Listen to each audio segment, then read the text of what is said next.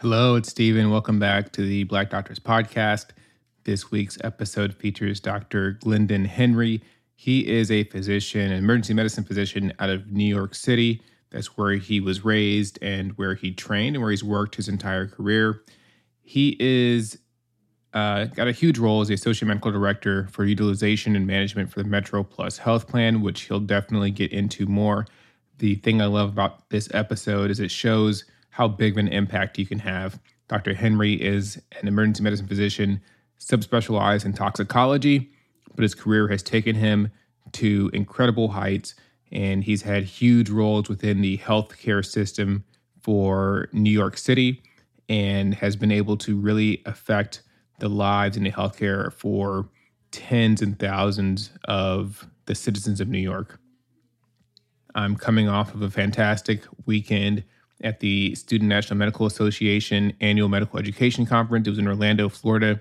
Had a great time getting out, meeting a lot of you, and seeing you face to face. It was good to see people in person, handing out this special gift. It was a pen that said "Representation Matters," because it is the slogan of the show and what we're here for.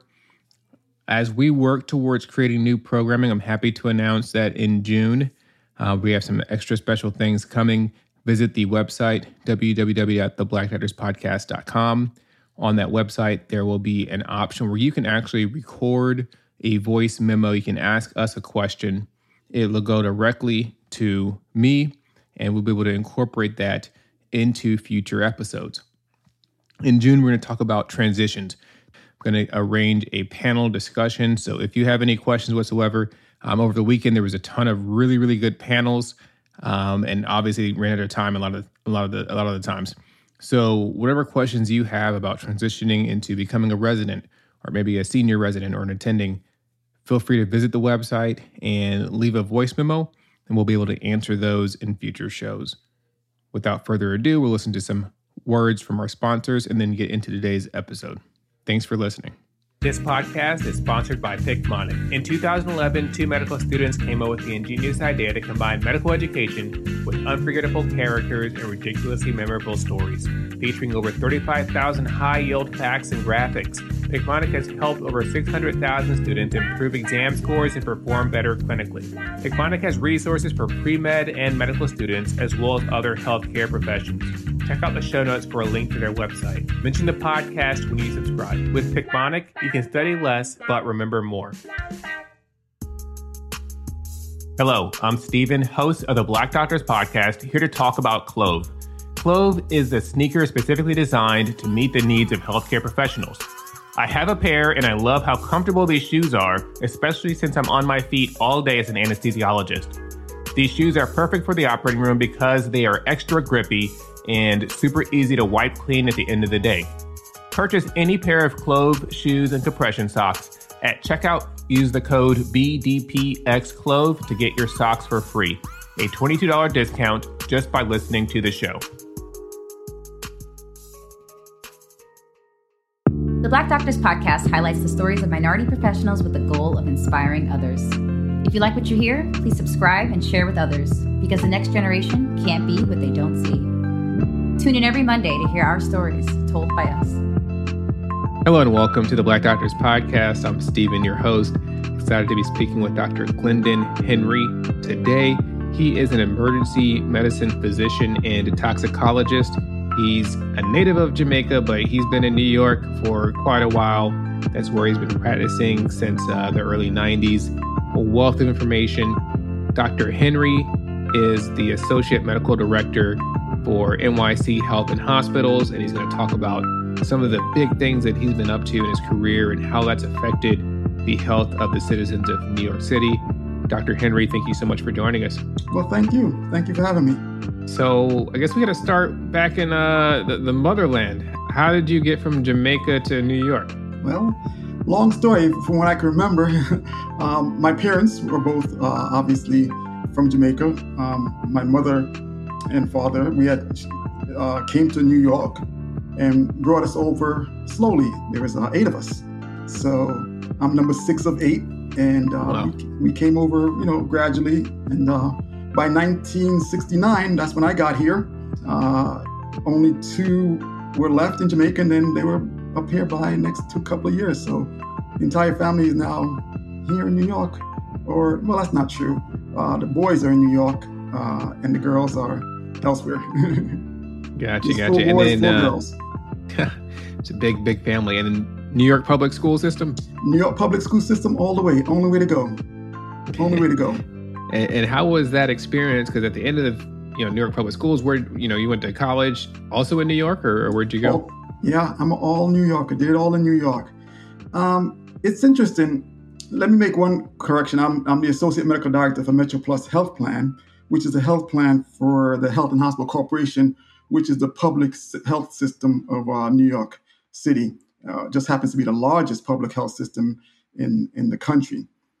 So that's where I'm at now as the Associate Medical Director, Senior Medical Director for Utilization Management.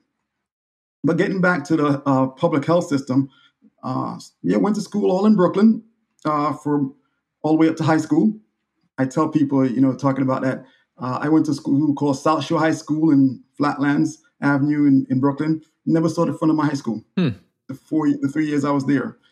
That should tell you what it was like back then. No, why not? What? Well, it was a very racially divided school system. I came in from parts of Brooklyn. We took the bus into South Shore High School, and I just knew that there was a rotunda. There was a front of the school, but I never saw it. I saw it after, I think it was right before I graduated. I saw the front of the high school from that view. The minority stuck on one side, the majority stuck on the other side, and the two shall never meet. And what year was this? I graduated high school in 1979. And were your classes were No, integrated? classes were integrated. Classes were integrated. Nothing was separated. It's just that, the front of the school led to, that part of the Brooklyn where I didn't go. And the bus that I took me back the other way. And I never saw it. But that's a story I shared with my kids, that I never saw the front of my high school. Wow. And thank God for the progress we've made since then. Still a lot of progress to be made. Still a lot of progress we made, yeah. Yeah, so finished high school, went out to Long Island to go to Stony Brook University out in Long Island. 26,000 students, 500 blacks and minorities. Great school. Learned, I say to people, 4 best years of my life, in the sense that on my own, learn new things, meet new people. But it has issues also. I remember being on the dormitory hall, and in the third year, you could go live with, friends in the suites and stuff like that if you wanted to. And when you're a black young man who's doing well in school, it opens doors that you don't normally see. So a lot of my friends were on the dorms, and they were mostly white. And I remember when they were getting ready to go to live in the suites, they said, "Do you want to come and live with us?" And I said, "Wow, yeah." And they said, "Yeah, because you're different." I never lived with them because being different mean that you're not like the other minorities on campus. You are smart, you're doing well, you're different. And I lost all respect. So never lived with them, stayed where I was, and, then went to medical school, and came back to Brooklyn to go to medical school. Went downstate University, Downstate Medical Center, and close enough to my mother's house to walk to get there. So that's where we started. Yeah. I've been to downstate. My good friend, Dr. Kiana Ward, did her OB residency there. So I've been to the campus a couple times. Yes. Quite a few friends that went to SUNY Downstate. Yeah. So it was a good time. Medical school was a lot different from college. It didn't have the camaraderie. It didn't have the, hanging out with friends and stuff like that. It was just straight boom, boom, boom, boom. So it was a little different. Medical school was, if I considered college the 4 best years of my life and growing and meeting friends and meeting other minorities and stuff, like medical school was just completely different. It was just study, move, study, move. And it was not the greatest, but it wasn't the greatest experience in that sense, but I would never do it. I wouldn't do it differently. I would definitely medical school was a great thing to do. And you stayed on at Downstate to do your emergency medicine residency? No. So after that, I went to Metropolitan Hospital in Manhattan and Westchester Medical Center in It was a joint program, part of the city system again. So, part of Health and Hospital Corporation. So I stayed with the city my whole career in terms of working for the public hospital system, from residency to fellowship, and all my jobs have been associated with the city in the public hospital system. Oh, well, thank you for your service to the Thank you. I've worked at York. private hospitals. I've moonlit at private hospitals, but my service has always been to the public hospital system. At what point did you decide to pursue specialization in toxicology? Sure. I remember the day like it was yesterday. I was doing my emergency medicine residency, and I felt as an emergency medicine doctor, I could take care of anyone. If you came in sick, I knew what to do. I didn't feel I had the book knowledge to back it up. I didn't feel like I can read those articles and quote those articles and speak about a subject on the level I needed to. Doing your emergency medicine residency, you're required to take a month into toxicology. And I remember being there and thinking, these are the smartest people I've ever met. And all they want to do is teach you and teach you and teach you and teach you. And I got interested. And I said, wow, I can do this. I want to do this. And so, probably about the beginning of my third year, I decided this might be something I want to pursue. And I applied and was blessed to get the position. Yeah, that's fantastic. So as an toxicologist, right, how has your career been different from a general emergency medicine physician? It's definitely opened doors. I remember when I first went, the day I went to meet with the fellowship director in toxicology, I was convinced I wasn't going to do it. I wanted to do it, but I just felt, do I want to spend 2 years doing this and just sitting there and, mentally just thinking about things? And I walked in his office. I said, I don't think I'm going to do this. And he said, let me tell you why. He said, in 10 years, emergency physicians will be a dime a dozen. How do you distinguish yourself from them? That convinced me.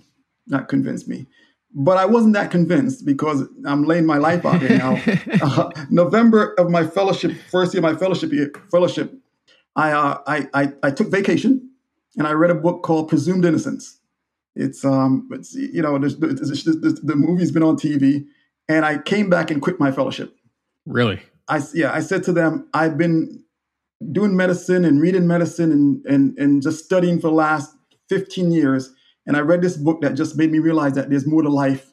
And it was a trash book. It wasn't anything deep. It was a trash book that made me realize that I don't want to just read medicine. And I quit, and I said, okay, I'm quitting. And they said, well, don't quit now because we can't replace you. Stay till the end of the year, and then we'll find someone else. I did. And then the end of the year came. I decided to stay on, and it was a great move to do. It was a great thing to do. And I'm glad I stayed on.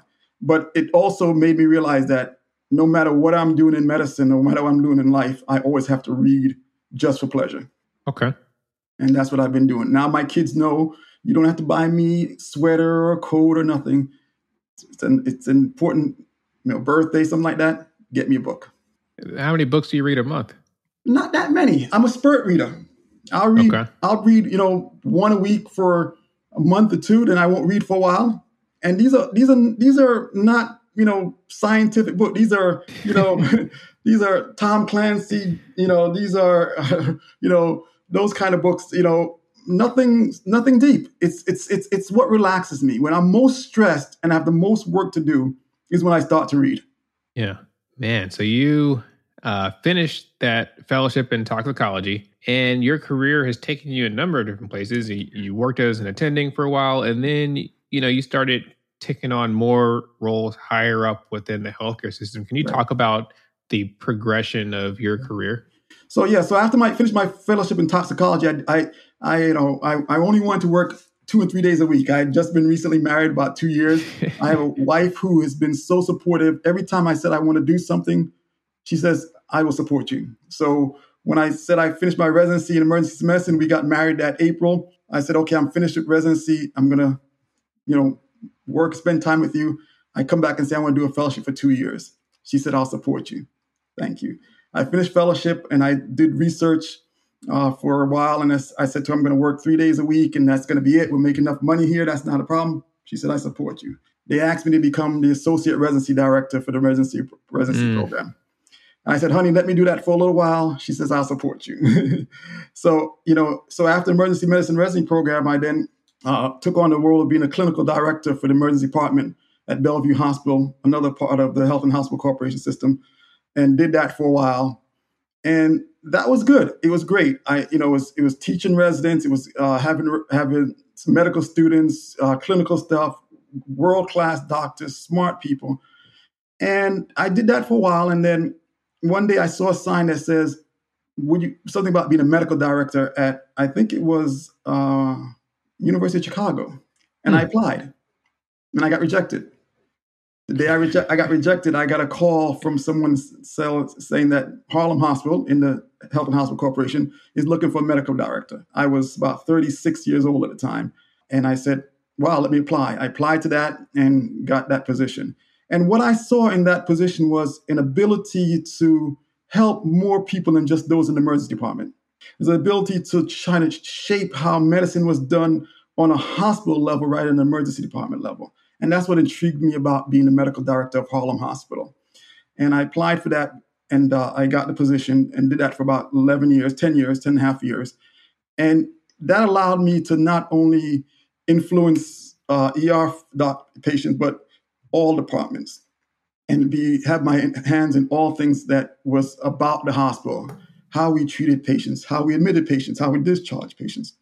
How do we make patients have the appropriate follow-up? How do we make sure we manage their diabetes and their hypertension right? So I did that for a while. And then, left Harlem and decided to, go to a different route and came to Metro Plus, working on the insurance level now. And, I don't think people realize how much on the insurance level you can change a person's life. We do more than just say yes or no to your treatment. Is that diabetic patient getting care on a big level? Now we're talking about, Metro Plus has up 650,000 members. And how do you make sure that diabetic who's schizophrenic, who doesn't have a home and who may be a little bit, not always capable of doing the things they need to, get the care they need? And being that we're the health insurance for the city, we have a lot of minority patients. Most of our members, about 2/3, if not more, maybe even more, let's say 450, about 60, 70, 80% of our members are Medicaid. Okay. So these are the people who don't have as much. They don't have private insurance, but they need good care. And they need people to make sure that they are getting not only care that is episodic, but care that's universal, care that is all around, and that they're managed right. So that is the part that I'm doing now that has been much more fulfilling than I thought it would have been initially. Yeah, that's huge and so much to kind of jump into. Let's go back to Harlem. Yes. So for the 10 years that you were there, kind of what are some of the highlights or things you're able to accomplish? Sure. It's interesting. I always said, I said when I was in Harlem, one of the things about being in a big system is that it's trying to turn the Titanic. It doesn't happen easily. And believe it or not, my boss, a young man older than me, but named John Palmer, said, I've not accomplished much, but I got McDonald's out of Harlem.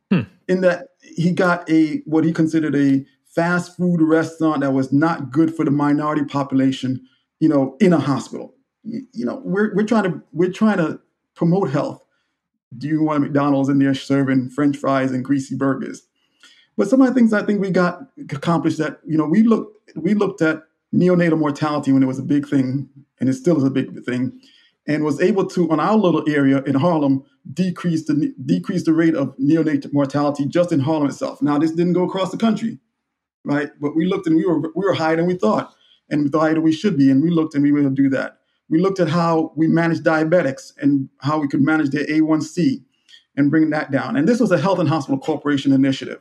And so it wasn't just Harlem, but we did our little part in that also, so that was important. We also made sure that we one of the other things that we were proud of we accomplished is making sure that our clinic system was more welcoming, so you can get people into the clinic system. There's nothing worse than coming to the hospital, being discharged and told you can't follow up or get seen by your doctor for at least 3-4 weeks, right?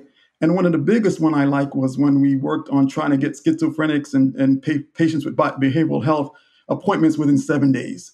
All these things were in Harlem initiatives. These are Health and Hospital Corporation initiatives. But Harlem, we did our part and we did well in it. We were not the slackers. Not that they were slackers, but we accomplished a lot, and we excelled in those things. And I remember working with the social work staff and one of the she's like a clerical person, just to make sure that we got those patients who were discharged appointments within 7 days for behavioral health. Because when you do that, they're more likely to get care. They're more likely to come back. If you have to wait a week, more than a week, 10, 20 days, you're probably not going to come back. You're probably not going to get the care you need. So that was some of the big things. But it's hard. It's hard changing a system that's ingrained. But if you're willing to put your feet to the ground and work with people who are not physicians, right?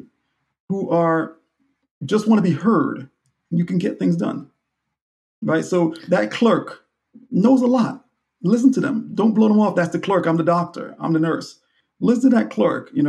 One of the big things that we did was just making sure that we listen to them, take their ideas, made them feel part of the team, and get things like making sure patients got their appointments. So let me make sure I understand this correctly. So Health and Hospitals Corporation is the big overarching conglomerate. I don't know, how do you describe that? Yeah, Health and Hospitals it consists of 13 acute care facilities, a lot of diagnostic and treatment centers, and other long-term care centers. That's Health and Hospital Corporation. So it's a public hospital system of New York City, right? So we're the stopgap for anyone who needs care, anyone who has or does not have insurance. We turn no one away. We treat everyone, no matter where you're from, what your insurance, your immigration status, doesn't matter. And that's 13 of those hospitals in the four boroughs of New York. Gotcha. And then within that was Harlem Hospital. Harlem Hospital is one of them So gotcha. I trained at Metropolitan, which is one of them. I did my medical director position at Harlem Hospital. And I did my fellowship before that at Bellevue Hospital, another Health and Hospital Corporation.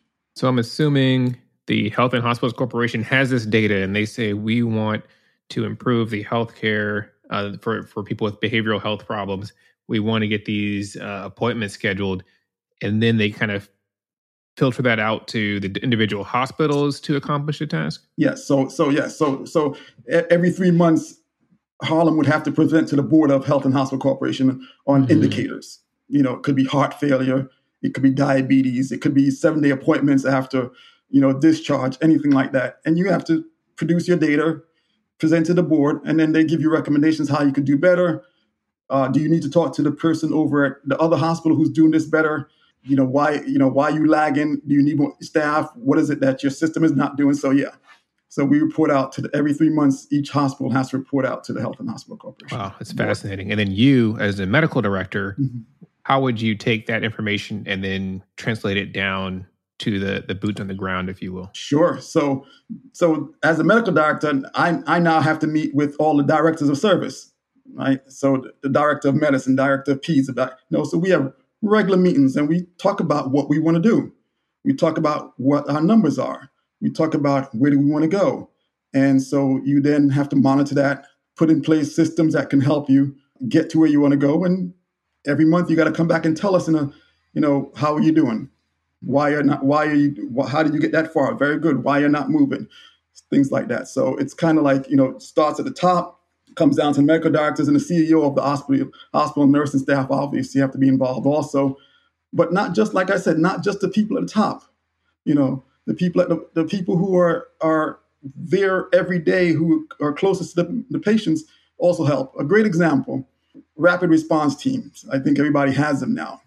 Yeah. When it started at Harlem Hospital, one of the most important people in that rapid response team was the janitor. The janitor. Really? How is that? Well, that janitor goes into Mr. Jones's room every day. For the 7 days, Mr. Jones is there. Hi, Mr. Jones, how you doing? Hi, sir, how are you? The 4th day he goes and Mr. Jones doesn't talk to him. Mr. Jones is not responsive. That janitor now could say, hey, doc, hey, nurse, Mr. Jones is not the same today. Go take a look at him. Eyes on the floor, eyes on the ground, saying, wow, Mr. Jones is not the same. Or Miss Murphy was talking to me, but now she's slurring her speech because I see her every day. So we incorporated having people just like the janitors say, hey, something's going on with that person in that room that's not the same. You might say, wow, janitor. Yeah, the janitor. Because the nurse can't be there all the time. The doctor can't be all the time. No one can be. No, that is fascinating. And I'm so glad you're able to share kind of the granular aspect. I know a lot of the listeners are young when it comes to practicing medicine, if you will, and realizing that after a couple of years, you can kind of level up to have this amount of impact. I didn't really know how it happened. And I know a lot of people maybe can understand better how they can have even more of an impact on the healthcare that hospital systems provide. It's really about taking a little problem that you see and trying to fix it, and every day. And I can tell you, I used to get frustrated a lot. I used to, every January 1st, when I came back, or 2nd, when I came back to my office, I would make a list of the things I wanted to accomplish. And I got to tell you, sometimes the list didn't change for a couple of years, right? I used to always say, if there's 2 people in a room when I was at Harlem, and you and I said, we need to move that pencil from that side of the room to the next, and we're the only 2 people in the room that has to decide that, and we said we want to do that. When we took it out to the committee and said, we want to do that, 15 people would tell you why you can't do it. Because it's always been that way. And that's why things don't happen. But what we found is that if you find a problem and you put people to talk about it and think about it and find people who want to be invested in it. Not everybody's invested in every problem. You can make changes, and those changes can be significant if you stay with it. And I think the younger generation that's coming up now needs to understand that it's really about not now, but maybe tomorrow. Yeah. I can't get it all done today, but I can if I continue working at it, get it done tomorrow. Stick with it. If you find something you think is important, stick with it. If someone tells you now it doesn't work, go to someone else. If they tell you, okay, tomorrow, come back tomorrow and keep on going and stick with it and move it every day.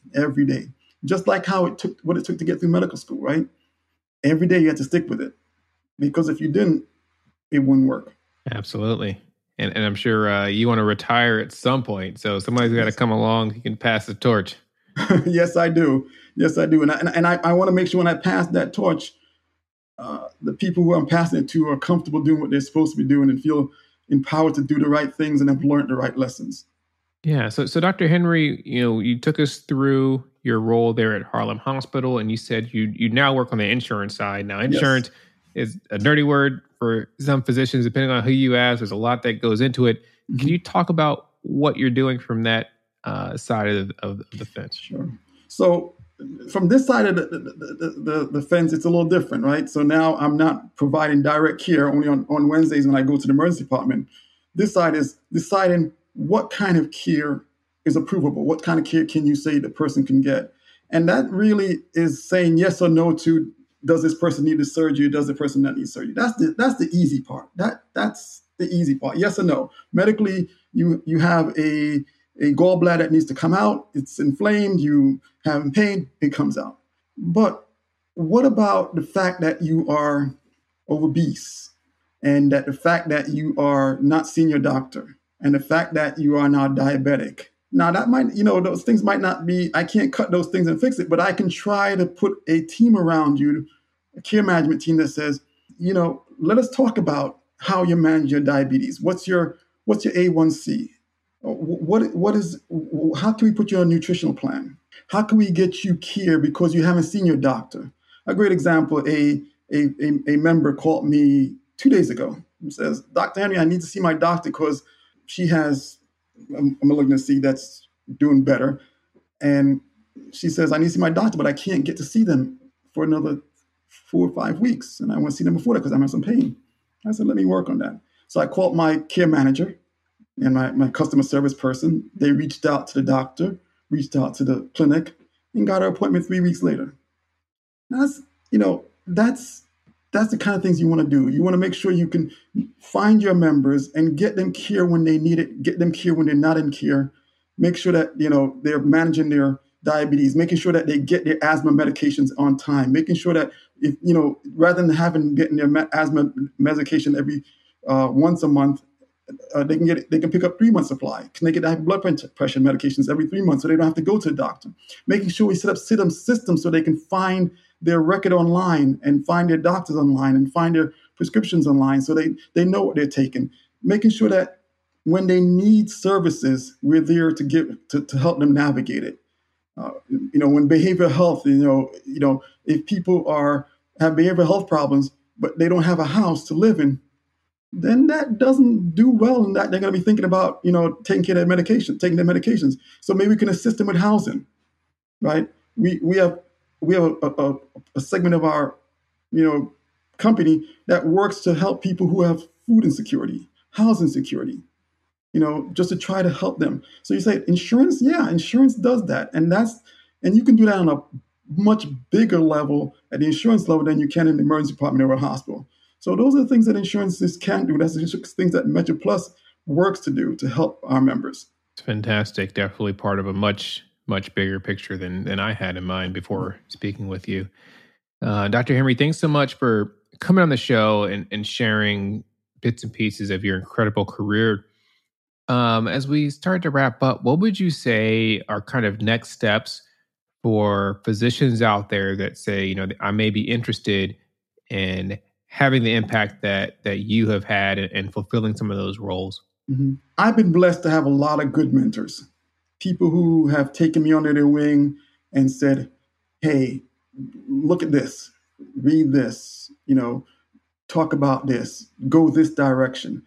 Find someone who you feel comfortable with, and don't ask them to make you a better doctor. Just ask them to follow, to see what they do, to get an insight of what's going on in the hospital. Take you to a meeting, introduce you to someone who can show you how something else is done differently. I think it's important that the young doctors now look at not just where they're at, but where they would like things to be. As physicians, we're blessed. We're blessed because we've been given the position and the ability to look at things where a lot of people in the world haven't. So we can see how hospitals run, how insurance runs.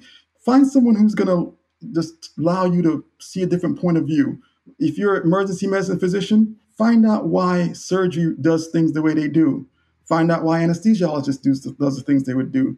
Find out why your patient couldn't get that surgery or that clinic appointment for a month, and then try to figure out how you could make it better. Little parts of it, right? Little parts of it. And then you will see a whole different view of medicine. You'll see a whole different view of the patient.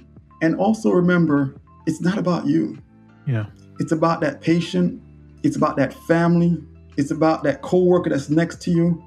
And if you can look at things from their point of view, then you'll get a better sense of what's really going on and how you can make changes.